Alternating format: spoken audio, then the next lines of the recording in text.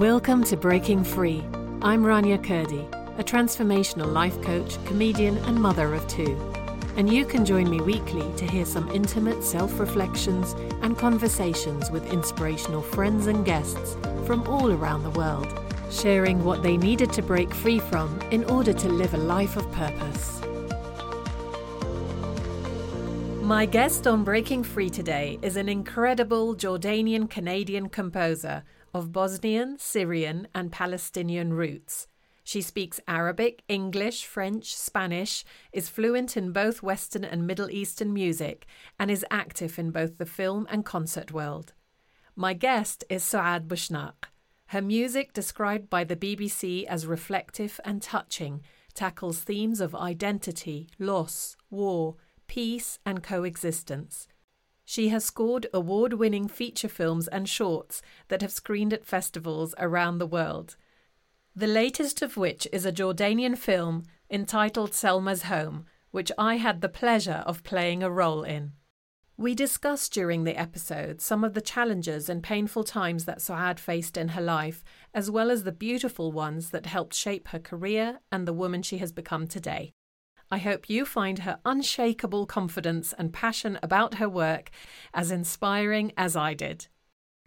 Hi, Suad. I'm so pleased that you're here with me today on the podcast Breaking Free, because we met, and I'd like to tell the listeners how we met in a very unusual way, I think. There's a movie coming out soon called Selma's Home, and the music is just absolutely beautiful on that movie. And so when I realized that you had written the music, composed the music, I reached out and said that it was beautiful. And in return, it turned out that you'd been following my work, and that's how we sort of come together to be on the podcast today. So can you tell me a little bit about that as well, how that happened from your end? Yes, absolutely. First of all, I'm really happy and honored to be your guest today. And I've been a fan of yours since the 90s, the late 90s. I used to watch your talk show on Jordan's Channel 2 television. And you've always been this example of a creative woman, a multi-talented woman who's doing amazing things. And this was before social media and TikTok and YouTube. So I've always been a fan of yours, your comedy, your music. So when I knew you were acting in Selma's Home, I was so happy. And I loved your acting there. So when you reached out and told me that you loved the music, I was just jumping up and down because I've been fangirling you for a long time. Oh. So I'm really happy we met this way. And you doing, what you've done over the past many years has influenced me also as a young Jordanian girl who grew up to be a woman to follow my own dreams, my own creative dreams. So, I owe you a thank you. That's what touched me the most. Thank you for that. I mean, it's so beautiful to know that you've been able to inspire somebody, especially somebody who's so creative and has done such wonderful work, to know that I could have been part of that, and for sort of the universe to bring us together to be part of the same project is just really, really special. And I wanted to know more about your story and your background and how you were inspired to become this amazing composer and do what you're doing at the moment. So if you could tell us a little bit about your background and what got you there. So I grew up in a family of two pharmacists who both studied pharmacy against their will. My dad's dream was to be a violinist, actually. And he's an avid classical music listener. So we had tons of, LP records in our house. And my mom was also a pharmacist who was denied by her dad to go to England on an arts scholarship. So a visual arts scholarship. So both of them were kind of like trapped in their, in their scientific jobs. And as a result, when they saw artistry in me and my siblings, they encouraged that. And this happened in a place like Amman, where, as you either become a doctor, an engineer, a lawyer, or a disgrace to your family, as the joke goes. You cannot do anything but that. So they were the kind of people who, they went against the flow and pushed me and my siblings to really do what we want to do. So they put me in piano lessons when I asked for it. We did ballet, violin, anything artistic. They really always encouraged that. So, and when the time came and I told them that I wanted to become a professional musician and composer, they also, supported that, had me apply to universities in Canada and elsewhere. And yeah, they were just, they instilled in me and my siblings that confidence, if we want to talk about confidence, that confidence that makes you know that you can do anything you want as long as you do it well, as long as you make it your focus. Yes. So it sounds like it was a pretty smooth journey. Like you knew what you wanted and they were supportive of that and facilitated it for you and supported you. So I know that your journey took another turn. What was the reason for that you didn't just go ahead with the music straightforward? There was a period where you stopped. Yeah, so basically after high school, I did continue my music studies. I went to Damascus, Syria, to the music conservatory there, and I studied. Then we moved to Canada, and I got accepted into McGill University on scholarship. So things were running smoothly. And then suddenly in my second year at McGill University, my mom got an aggressive form of cancer, and within a few months she passed away at a very young age of 53. So for me, I needed to cope with this somehow. And having grown up in Jordan and having gone to schools where religion class is kind of a place where unfortunately wasn't a place for spiritual growth, but rather a place for guilt tripping. So for me, my mom passing away, I thought that was a punishment from God, really. Like for me, it was like, oh, this is because like we're not involved with the Muslim community in Canada. It's, I kept like coming up with these ideas, and I became super religious. Like the night she passed away, I started wearing hijab, and for 10 years actually after that, I kept wearing it. And in a way, my music was put on the, on the back burner, on hold. Although I was in my second year at one of Canada's top universities, like you don't take that thing lightly. I continued, I finished my studies, I got my degree. But at the back of my head, it was like, okay, I can't make this my career because I need to stop being self-centered and I need to serve my community. And that's what God wants me to do. Music shouldn't be one of them. It should be more about serving, like in a tangible way, right? Yeah. So it's when you stop listening to your heart and you start listening to everything that you were surrounded with your upbringing. So even though it wasn't in your family home, it was around you within the culture and at school. It has an effect, doesn't it? It has an effect, and your compass kind of stops working, right? That inner compass that you have that has been guided by, as you said, your heart, and with all that support from the family, all of a sudden in a blink, because of something you heard at school, which for me was the concept of hijab. I heard it at school, and like I lived my entire teens feeling guilty that, I'm missing out on something or I'm not a good person because of it. So I did lose my compass in a way, but I don't consider that phase in my life something bad either. I needed to cope with my mom's passing away. It had to happen using something, I needed a way to cope. And for me, religion and spirituality were the right thing that I needed that time. It's like healthier than numbing with, narcotics or anything else, isn't it? Absolutely. And it's kind of opened my mind to a lot of things, and it helped me through the first few years of her not being around, and I had younger siblings. So the whole thing was really tragic. But and meanwhile, I went back to the same university where I got my music composition degree, and I did a degree in elementary school education and became a math teacher. Oh my goodness. Yeah. What made you decide to do that? As it's so, contrasting. Why maths? So I've always actually been good at math, and even from a musical point of view, one of my favorite composers is Johann Sebastian Bach.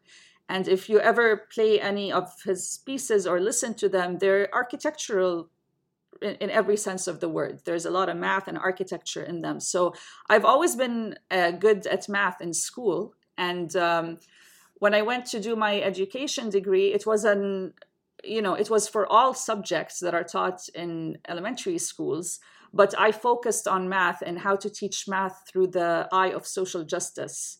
So, teaching math through issues of social justice, like poverty and, fair trade and whatnot. And that became my career from like 2013 onward for a few years. However, when I was doing that degree, my education degree, I woke up in the middle of the night. I remember summer 2012, like pulling my hair out as if someone slapped me on the face. And I was like, what are you doing with your life? All this effort that I have put into my music studies, that my parents have put, and here I am sitting and not working with that. And coincidentally, at that same time, there was a bubbling film industry starting to bubble in Jordan and the Arab world. And in a way, I was like, here I am after everything I've done for my music, throwing this talent away. Yeah. And even so, like in the midst of that religious phase, I was like, it's actually, if you want to talk about religion and being a good person, when God gives you a talent, you don't throw it away. Exactly. That's your job, your spiritual duty is to, nurture that talent. You don't just throw it away because someone told you that it's not a good thing to do, or that it conflicts with certain religious views or whatnot. So I literally just started working on a website and started contacting filmmakers and decided that this is who I am and this is what I want to do. So I continued being a math teacher while at the same time double dipping in my music career, which at the time was still nothing. So it was me kind of reaching out to filmmakers, trying to find orchestras to play my music. I did a ton of hustling, like you wouldn't believe it. It was, I look at emails that I've sent back then, and it's just no one knew who I was. I had one piano album that was actually recorded before my mom passed away, and I wanted to use it just as a demo. And I ended up selling that album to raise funds for the Canadian Breast Cancer Foundation in my mom's name. But that album, like, I didn't promote it the way it should be promoted, right? Mm-hmm. I used my music to do good for the world without knowing that music in and of itself is a good thing. Yes. How much it moves people, how much it can heal. Sometimes you don't realize the power of the thing that you're doing so easily. Exactly. So that time in 2012, it was already like 5 years since my mom had passed away.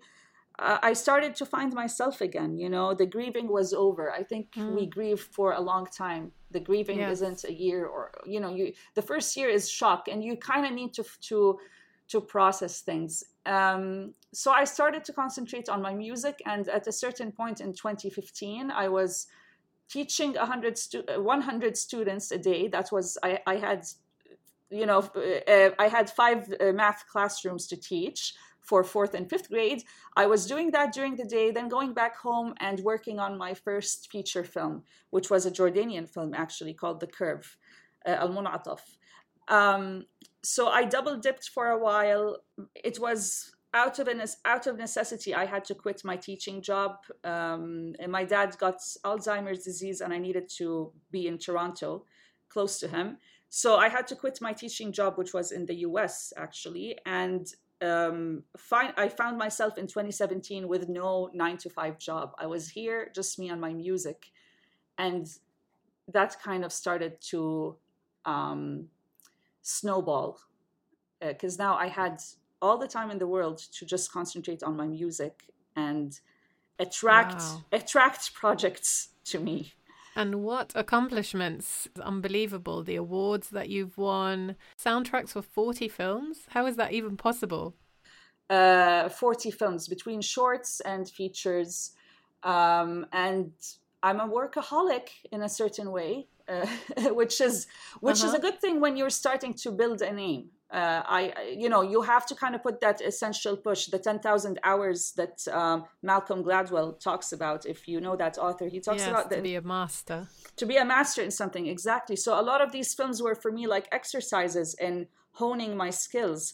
And the more you do something, the better you get at it, and the faster you can get it done properly, because it becomes your bread and butter, right? Like you know the tricks of the trades. You know how to make something sound good from the first take instead of the third. You become more aware of what a film needs when it comes to you.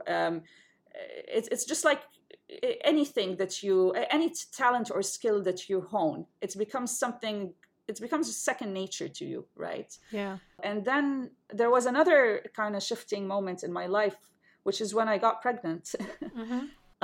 And I've always wanted to be a mother, but this pregnancy kind of scared me because my music career was at that point where it's almost on a tipping point. Yes. Like it's almost going to get there. And I got pregnant at that exact same time, and I freaked out. So I remember reaching out to a Facebook forum for film composers, mostly from Hollywood. And I just very vaguely asked if there are any composers in there who are mothers and how they made it happen. And one of them suggested, I got a ton of amazing responses, but one of them suggested a book called Bringing Up Bébé, which is a book written by an American woman who has a toddler, mm-hmm. who moved to France and was like mind-boggled by how women in Europe are able to maintain their lives while raising kids, as opposed to a lot of women in North America who stop their lives for their kids. And the gist of the book was that bring your child on your own journey as opposed to stopping your journey for your child. Mm. So I took that book very seriously, and I went crazy with applications to music residencies, flying to film festivals. What, before you gave birth? Before I gave birth, and I wanted to be seen as a professional, right? Yeah. And unfortunately, we live in a world where people make assumptions. I know. And sometimes these assumptions come from women before men, by the way. Like, unfortunately, we talk about women supporting women, but sometimes you get judged and kind of cut out of something by someone who's done it before and wasn't able to do it right. Yeah, and we're also influenced by the patriarchy, so we don't realize Absolutely. that we're doing that to each other, and the way that Absolutely. We think is the way we've been made to think, you know? Exactly. It's so ingrained in us at this point that anything you do that's outside of that frame becomes like, yes. It becomes like you're breaking this big rule. Yeah. There are no rules.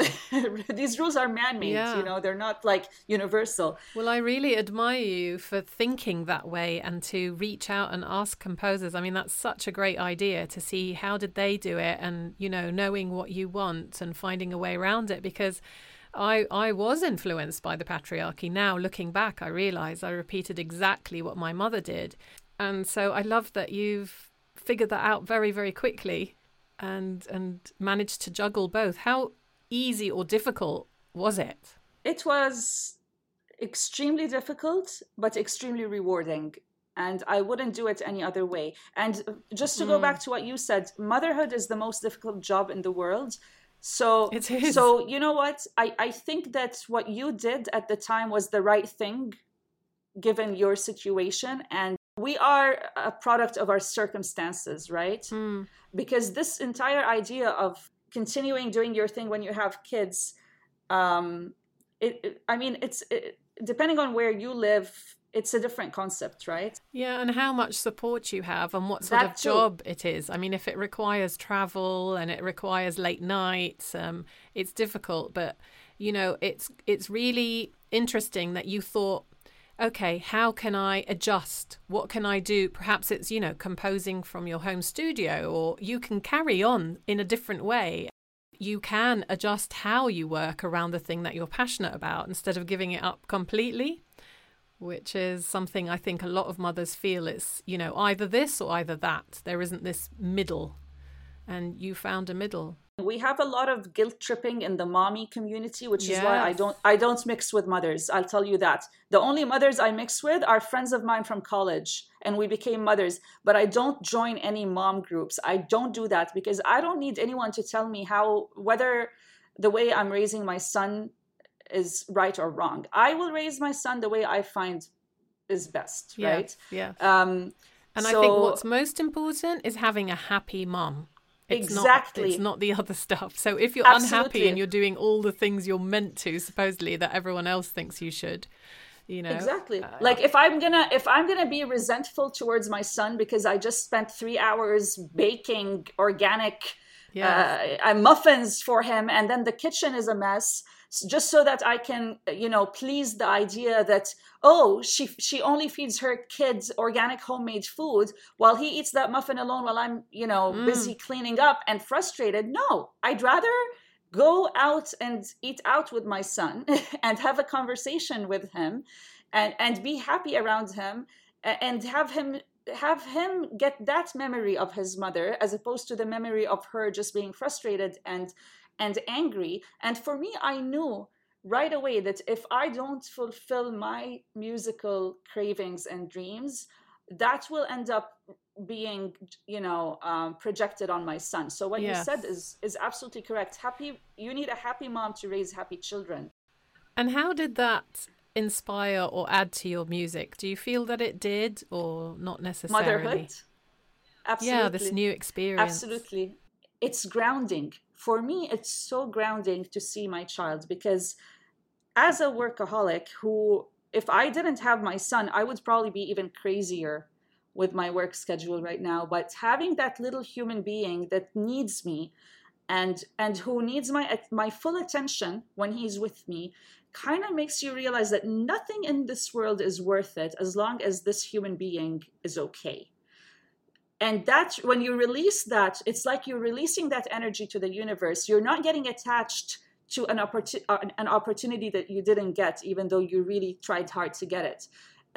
In a way, you release that to the universe, and as a result, you start attracting more, I feel, because you're not attached to the end result of things. And it allows you to be still and playful and live in the moment more. So for me, for example, I try my best when I'm with my son, I don't think about work. And actually the pandemic helped me with that, because during the pandemic, there was no daycare anymore. And there was no way I could just put him in a high chair and work, right? He was a year and a half old at the epitome of his socialization and growth. So it was magical in a way, because the film score that I composed during that first lockdown is it's won an award at a film festival in LA, and currently it's nominated for a Canadian Screen Award, which is like the BAFTAs of Canada. Amazing. And it's a score that I wrote with no daycare, and thinking that I needed to work 12 hours a day on it, which I didn't have at the time because I had my son with me. So I had to write it in a shorter amount of time. But somehow my mind, when I sat to write it, when my son was with his dad, it was writing itself almost. Wow. Well, the legendary Hans Zimmer described your orchestral music as amazing, that you're an incredible artist, and BBC have said that your music is so reflective and touching. Was that before you had a child or after? These were before I had my child. So where do you feel that comes from, that inspiration, that ability to really touch on human emotions through your music? I can tell you that it comes from things that happened to me in my life as well. So, for example, the album that BBC said is touching, it's a piano album that I wrote for my mom, who passed away. Hans Zimmer's comment came about a specific piece called The Borrowed Dress, which was my orchestral version of a film score that I did for a documentary by the same name. However, while scoring that documentary itself, I had a miscarriage, and my dad was diagnosed with Alzheimer's.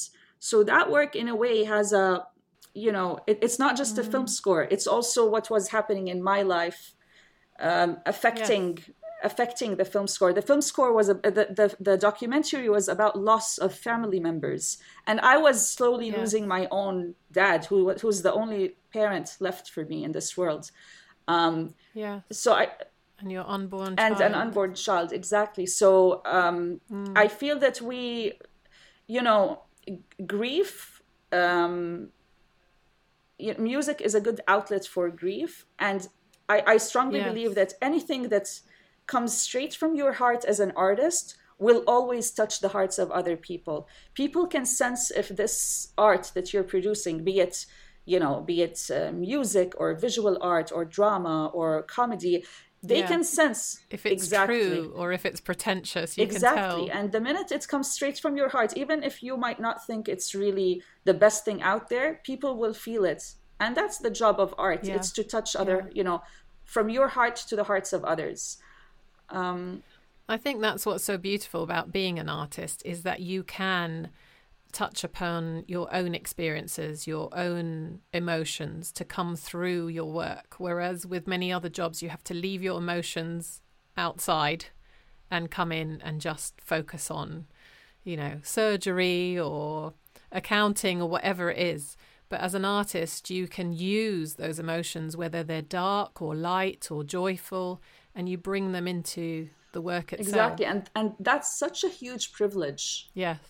And out of all the awards that you've received, is there one that's more special, most special to your heart, meant a lot at the time for a certain reason? Yes, there's an award that I received from the Hollywood Music and Media Awards. I received it in 2020 for one of my orchestral works. The work is called Tomorrow, or Ghadan in Arabic. And it's an orchestral work that was performed by the Syrian Expat Philharmonic Orchestra. My mom is Syrian, and this orchestra was formed in Europe in 2015.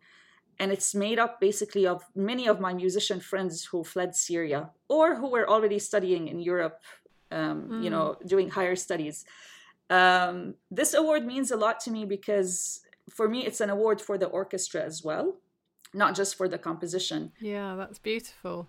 And you've also got Bosnian and Palestinian roots. Do you feel that all of those things influence your music, your background?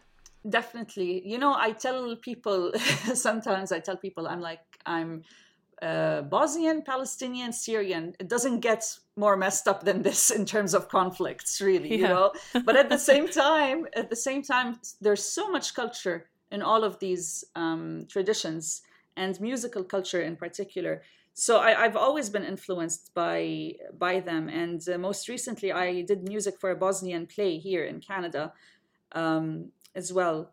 My entire reason for becoming a composer was because I wanted the music that I listened to reflect part of who I am. And I say this a lot, and I don't mean in any way for it to be a romanticized version of anything. But I've never really felt that I belonged to where I live, regardless of where I am, because of this multi-ethnicity that I have. I understand that. And you understand that. You're multi-ethnic yourself. So for me, my music is my home. It's the only place where no one questions my identity. You're not really Canadian. You're Arab Canadian. Or like when I lived in Syria, but you're not really Syrian because only your mother is Syrian. My music for me is a place where all these multitude of identities kind of melt together and no one questions them. Yeah. So it's my home that travels with me wherever I am. The nice thing about composing music, or actually any form of art you pursue, is that I know I could mess up a lot of things in my life. Like, I know I'm maybe not the best at relationships. Maybe I could burn something that I cooked, whatever. But when it comes to my music, it's the one thing in this life that I know I can do well. I know I will never miss a deadline. I know I will deliver the best work that I can. And I know that it's going to be very good work. So there's that confidence, which is, I was talking to a colleague of mine just last week. It's an irrational confidence because you can't be that confident So somehow it's an irrational confidence that I know that I'm going to do this and I'm going to do it well. It's the one thing I know how to do in this life. I could mess up everything else, but this, I know how to do it. Well, I think I would say it's rational because you kind of base things on past experiences. So if you've had many successful past experiences, it gives you confidence and courage that this time is going to be good as well. Why wouldn't it be? It's usually when you haven't done something for such a long time that you worry and you feel insecure, or if you haven't succeeded in something in the past, then you feel, insecure and worried about it.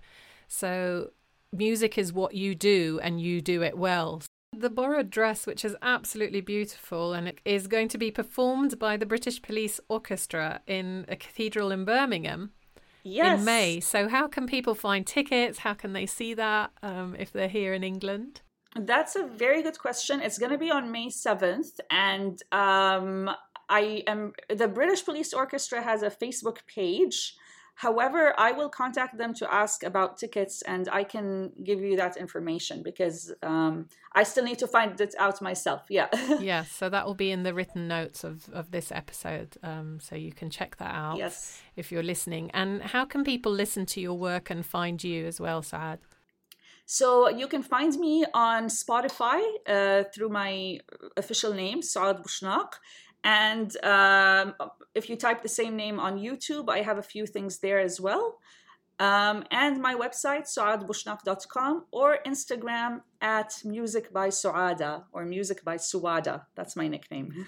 Oh, beautiful. It was lovely talking to you. Same here, Dania. And I'm looking forward to Salma's Home coming out as well and seeing the impact that has and if people like it and love the music and the acting. It's a beautiful film. Thank you very much, Saad, for being with us today. Thank you, Rania. This was beautiful.